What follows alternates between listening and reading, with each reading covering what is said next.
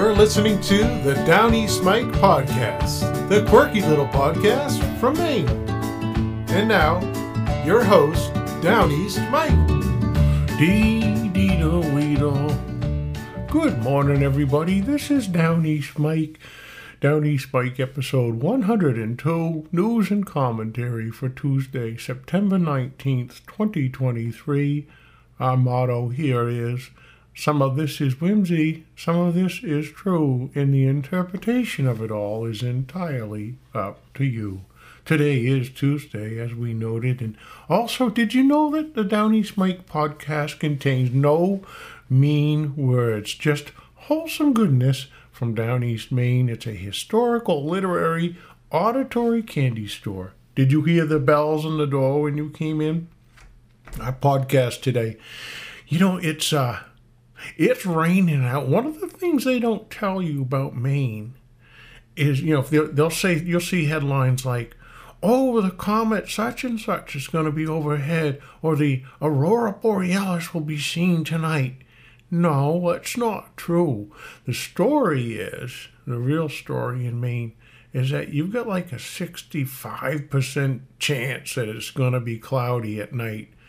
So you're never going to see any of those things up there in the sky other than, well, you will 40% of the time, but most of the time you can't get up to see the meteor shower. You're not going to see it. You're just going to see clouds. But it's raining this morning and sun will be out later today. Let's look at today's episode. You look like a Fed. That's from a Maine sting op in 1977. Electric trains derailed and delayed from 1898. Reckless driving in Waterville in 1898. And then two Maine fishermen talking about fish in the Gulf in Maine in 1972. That's a little audio clip we're gonna play for you just for fun.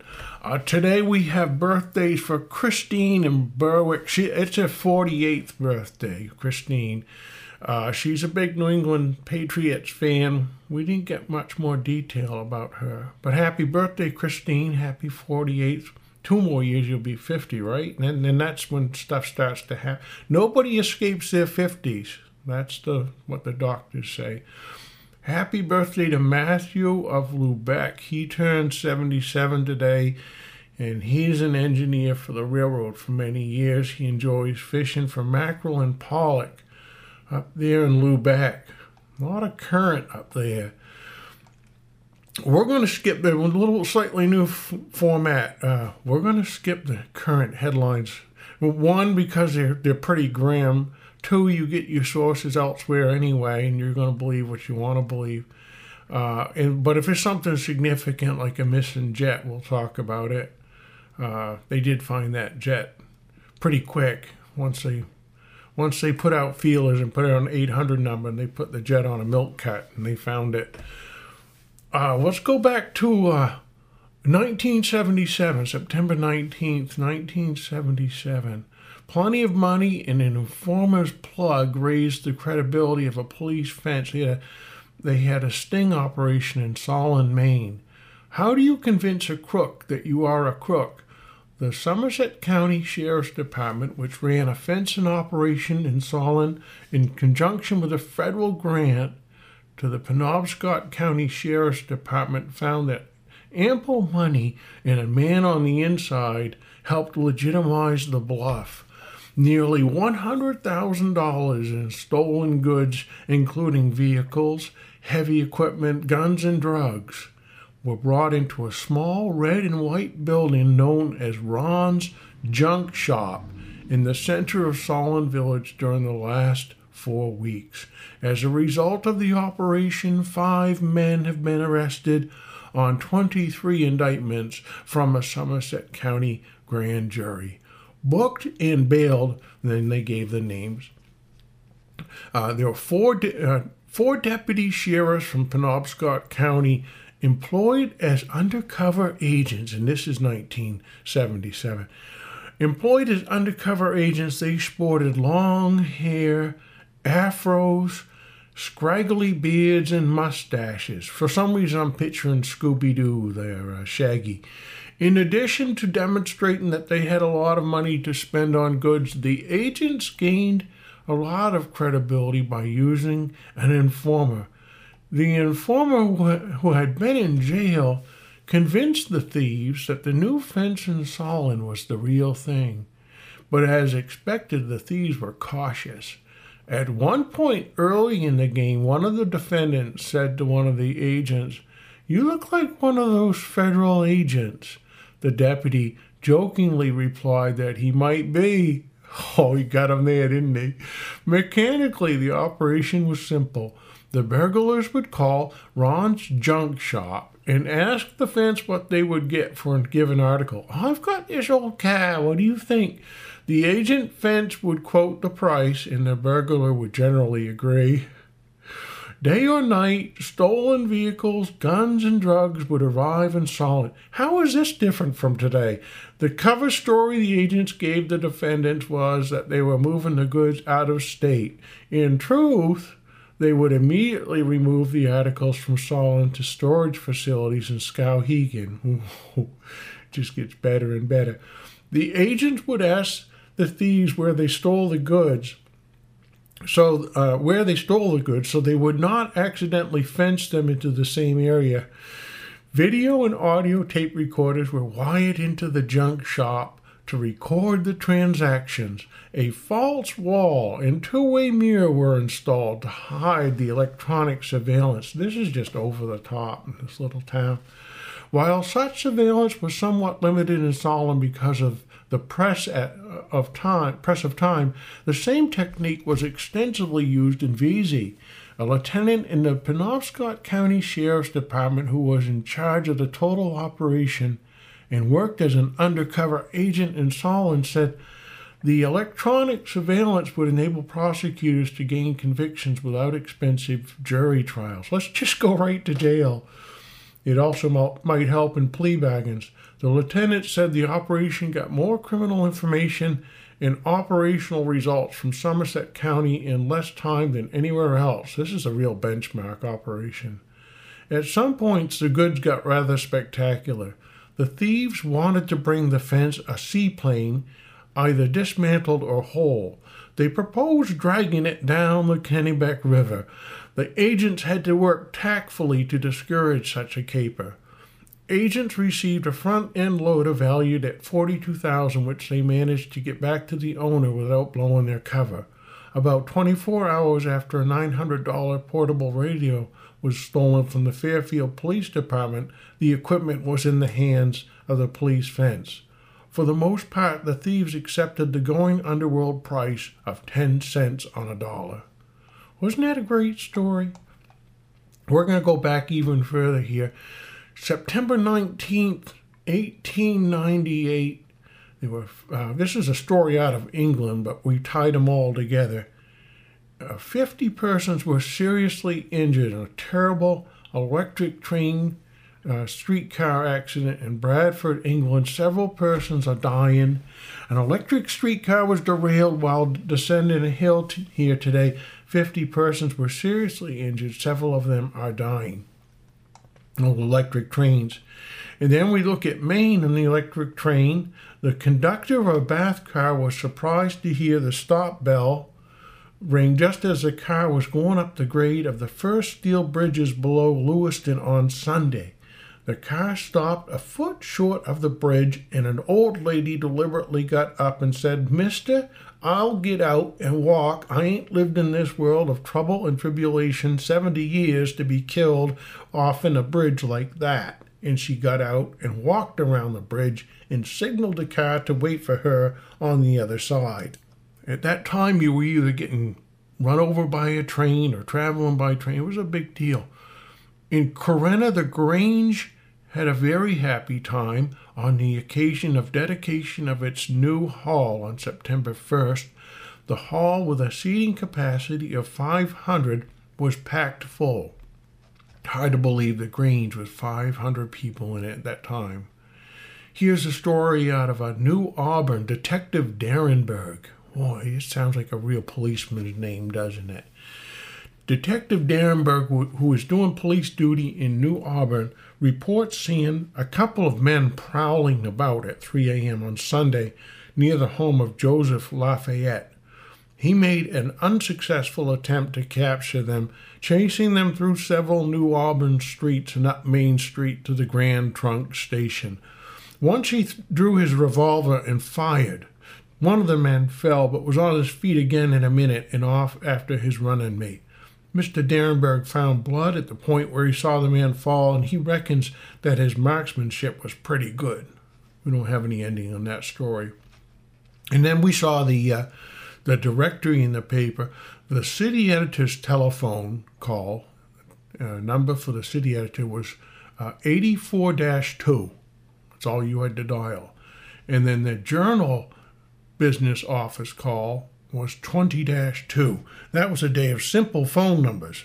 I don't know if that's when you had to ran the crank around once or twice or 84 times. And you had a real attendant there that was plugging your phone call through. Patch me through, dear. A short circuit somewhere between Lewiston and Brunswick delayed the Bath and Sabattis electric trains 3.5 hours on Monday afternoon. It had not been found at 4 o'clock. Those were the days you're waiting for your electric train to come through Lewiston and Brunswick. Let's look at, Lincoln Farmers up in Lincoln, Maine, on Saturday, this is 1898, to discuss the availability of establishing a corn canning factory in that town. Sample corn raised from the seed was on exhibition at the hall, and a committee was appointed to further inquire into the matter and report at an adjourned meeting at Town Hall in 2 weeks. They were going to do some corn canning up in Lincoln around this time. From Calais, there was a story that the Boston shoe store, Amdrin and Company, was for the 5th time this year burglarized on Friday night at Calais. The thief broke in a show window and he took 3 pairs of men's shoes. The city marshal has recovered the shoes and expects to capture the young man who committed the depredation. Wow, a depredation. Out of Waterville, Colby Horn was arrested in Waterville on Thursday on a charge of reckless driving and was fined $10 in costs for fast driving and given a sentence of 30 days in jail for drunkenness. He appealed from both cases and will have the case taken to the Superior Court. Isn't that something? He was racing his horse, I would assume. Out of Bath, about 50 Naval Reserves of Bath, who have been on duty on the Monitor Wyandotte, arrived home on Saturday afternoon from the League Island Navy Yard where they were discharged. Big Navy doings. Plans are now in the yard of Charles Harrington of Bath for constructing a steam yacht 60 feet in length with a speed of 20 knots an hour. The craft will have twin screws and is to be built for New York parties. That's a fast boat in 1898. Out of West Bath, Wiley Lamont of Bath and Harry Lamont of West Bath bicycled from Haverhill, Mass. to Lamont's store in West Bath on Tuesday, making the distance in 12 hours. And we looked that up because that seemed like you couldn't do that today in 12 hours because the roads would be, you'd be all over the map. Distance from Bath to Haverhill, Mass., 114 miles driving distance. And they did this 1898 in 12 hours on some rickety old bikes. I bet they was sore. Let's look at our deep dive story here about Maine sardines. And this again from 1898. The magic change effected by a Yankee's patent sauce. The herring taste eradicated. Behold, a French sardine. It's a story of the dexterity of boys and girls at work. Herring put into boxes from up in Eastport. 9/10 of our sardines come from Maine, said a wholesale New York grocer. There are in Eastport alone over 20 places where they manufacture sardines. They had 20 sardine factories. You could smell, no, never mind. In places where there's a dozen others in Jonesport and 20 in Eastport. The Business began in 1876 and was started by some New Yorkers who went to Eastport and at first did quite a business in packing small herring in peculiar-looking little wooden kegs and a pickle of spices. These herring were placed on the market as Russian herring, and I can remember when this cheap and fraudulent fish was on the bills of fare of the swell restaurants of New York as the highest-priced relish they served. These enterprising New Yorkers made money fast in their main venture, but they believed there was more still in modeling the herring upon French sardines, although some shrewd Yankees had experimented extensively and spent much money in trying to make the venture practical some years before. It had been found easy to cook the little fish, pack them in olive oil and imitation sardine cans, and give them the appearance of genuine imported sardines. But when they came to be eaten, the fraud was palpable. The rich, spicy flavor of the French sardine was not there, but only the unmistakable taste of the native herring. The Yankee could not discover any means by which the herring taste could be eradicated, and the sardine business was pronounced a failure. Our smart New Yorkers, after a few experiments, however, hit upon a mixture of oils and spices for a packing sauce, which made a sardine of a herring in a twinkling, and a gigantic industry has sprung from the simple discovery. Then they talk about it a little more. A herring fishery is a simple thing. Small trees or brush are thrust into a sandy bottom of the sea, arranged in a line running out probably 100 feet or more, and then curving back to the shore again. This is called a trap, or a weir, and inside of it a huge net is set. When the tide is going out, the net is raised, and the fish that come up with it are taken out with scoop nets. Sometimes this catch will be so large that the weight of the fish will break the bottom out of the big net, and the great heap of fish will nearly all escape. Then again, the fishermen are able to carry in a bushel bag all the herring that are caught in a haul. Herring, like mackerel, will follow a light on the water, and some fishermen take advantage of this to fish for them in a peculiar way. 2 or 3 fishermen get into a boat. They are provided with torches made of cotton batting, saturated with kerosene. Dark nights are chosen, and the boats are rowed along the shores with a torch in the bow of each boat.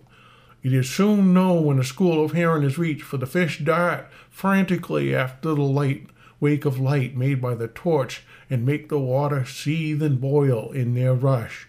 The fishermen have short poles, on one end of which is a small scoop net. They dip the herring out of the water with these as fast as the nets can be handled, and so intent are the fish on the light that the net does not disturb them in the least. In this way, boatload after boatload of future sardines are captured in a short time. The way these herring are handled at the factories is a sight well worth going all the way to Maine to see. After being captured, the fish are taken immediately to the factories. They are laid in heaps on long tables. I have heard some of the native fishermen around here talk about their skill in skinning a catfish. If they could see some of the boys and girls who work in the sardine factories clean these herring, they would never mention skinning a catfish again. The fish are cleaned as soon as they come in. I stood and watched a 7-year-old girl go through the operation and timed her. She beheaded and gutted 75 herring every minute for 10 minutes without a miss or a halt, and they told me that there were hundreds more that could do the same thing and keep it up all day. The dexterity is simply marvelous. The head of the fish is cut off and the entrails removed with one stroke of the knife, but how it is done I'm not able to say. Each fish cleaner has a box at his feet which holds a bushel, and a constant stream of fish is fallen from his hands into that box. Every time it is tilled, the boy or girl has earned 10 cents. Poor 7-year-old girl, what a way to go through life. Anyway, they go on about cleaning the herring and how they had a new sauce for it. There's a class of Maine sardines, however, known as prime, which are preserved in the best cottonseed oil. So I think they were starting to use cottonseed oil. New York is the great wholesale center for these Yankee sardines. So no idea the magnitude of the business may be obtained when I tell you that one factory alone in Lubeck, and there are others that are doing as big a business, made and sold nearly 2 million boxes of sardines last year, to say nothing of sea trout and other brands of transformed herring. The manufacturers or packers made a clear profit of 6 cents a box, and the factory price being about 11 cents a box. These same sardines are retailed every day for 40 cents a box, and you will pay half $1 for a box if you order sardines at your restaurant in New York. That's from the New York Sun, 1898. Today, I don't think there are any sardine factories on the coast. I think they're all gone. So different era, that's for sure. Let's look at the weather forecast for today, the 19th. Showers likely before 8 a.m. Then otherwise mostly cloudy with a high near 70. We'll see some breaks of sun. For the high today be near 70. Yeah. For Wednesday, sunny with a high near 72. Wednesday night mostly clear, and then we look out ahead right through Friday. We have a sunny stretch of days with a high around 72 degrees. All right, coming up, let's get to that audio portion of the Maine fishermen talking about conditions in the Gulf in 1972. There's a little bit of a discussion of what they're catching and what they were seeing out there in the water. Just a short clip. And that is the Downeast Mike podcast for today. And for you and your loved ones, I hope that this whole day coming ahead is a day full of grace, love, and kindness. We'll see you. Well, 10 years ago, I lived up in Belfast. That summer, they get all kinds of sharks off the coast. Those great white sharks, those man-eaters. Yeah. Well, I guess there's more tuna this year than there's ever been before. Yeah, that's right. Yeah, that's another thing. Look what I got down in Billion Island. I got 18 or 20 one day. I don't understand the shrimp being up. It's been so far this time of year. Gee, the shrimp up in there. You usually wouldn't get that many above the wall there.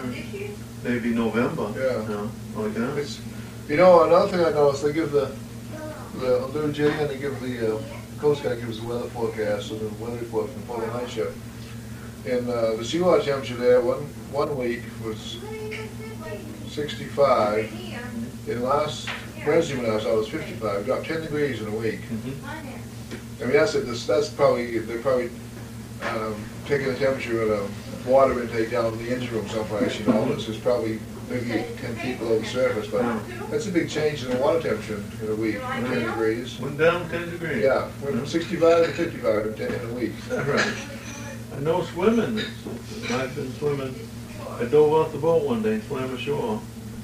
Boy, it's cold. It's crazy here. But still, I guess it's warmer than it usually is this time of year. Oh, it is? Yeah, I think so. From the way these, it must be the way these tuna and the swordfish is up here, because they don't usually like cold water. I don't understand it. No, I don't either. And like you say, the shrimp being way up inside of the There's a lot of stuff on the sound machine up in the water. And it's awful fine looking. Give me a patty. All those hake are right full of those little shrimp about that long. Oh, is that right? You know, I imagine that's what it is. I'm just guessing. You know, I went to the old Silly Toe twice. There wasn't much there, but what was there I cleaned. And I had a little haddock and some dogfish, and some hake and some gray salt. And I cleaned some and they didn't have a thing in their stomachs. They haven't eaten anything. Yeah. Be hungry. Yeah. But it's funny they're not eating because there's much little whiting there, stuff like that. No. But you know, I don't get many shrimp since I started, but oh my God, I got that old Silly Toe. Sure. Yeah, it's kind of funny. This time of year. Yeah. But this last one I got was only what? When was George here? 2 weeks ago? Yeah, 2 weeks ago was the last one I got.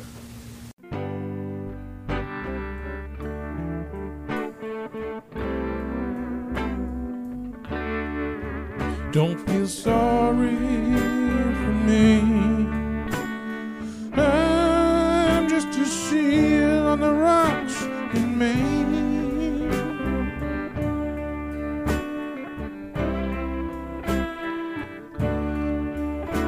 Some say I'm sick because I've got fish on my brain.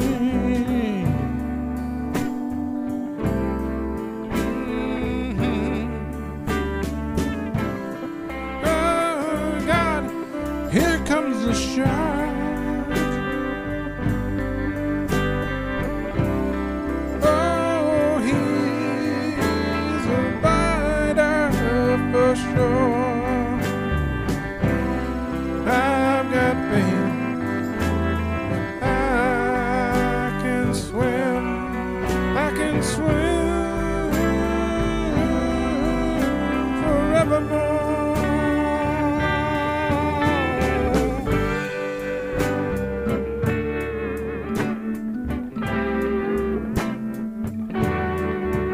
Well, there's fish and there's fish, but there's always a cold dish. And if you throw me a tin, oh, I know that I'll dig in, 'cause I'm a seal on the coast of Maine.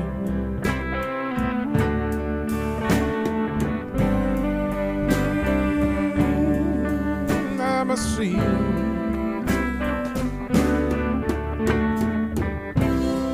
Oh God, here comes the shark. Oh, he's a biter for sure. But I've got bait, and I can swim further than the shark.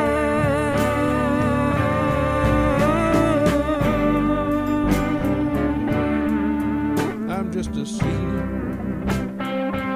on the rocks. I'm not your snack. Don't worry. The dolphins have my back.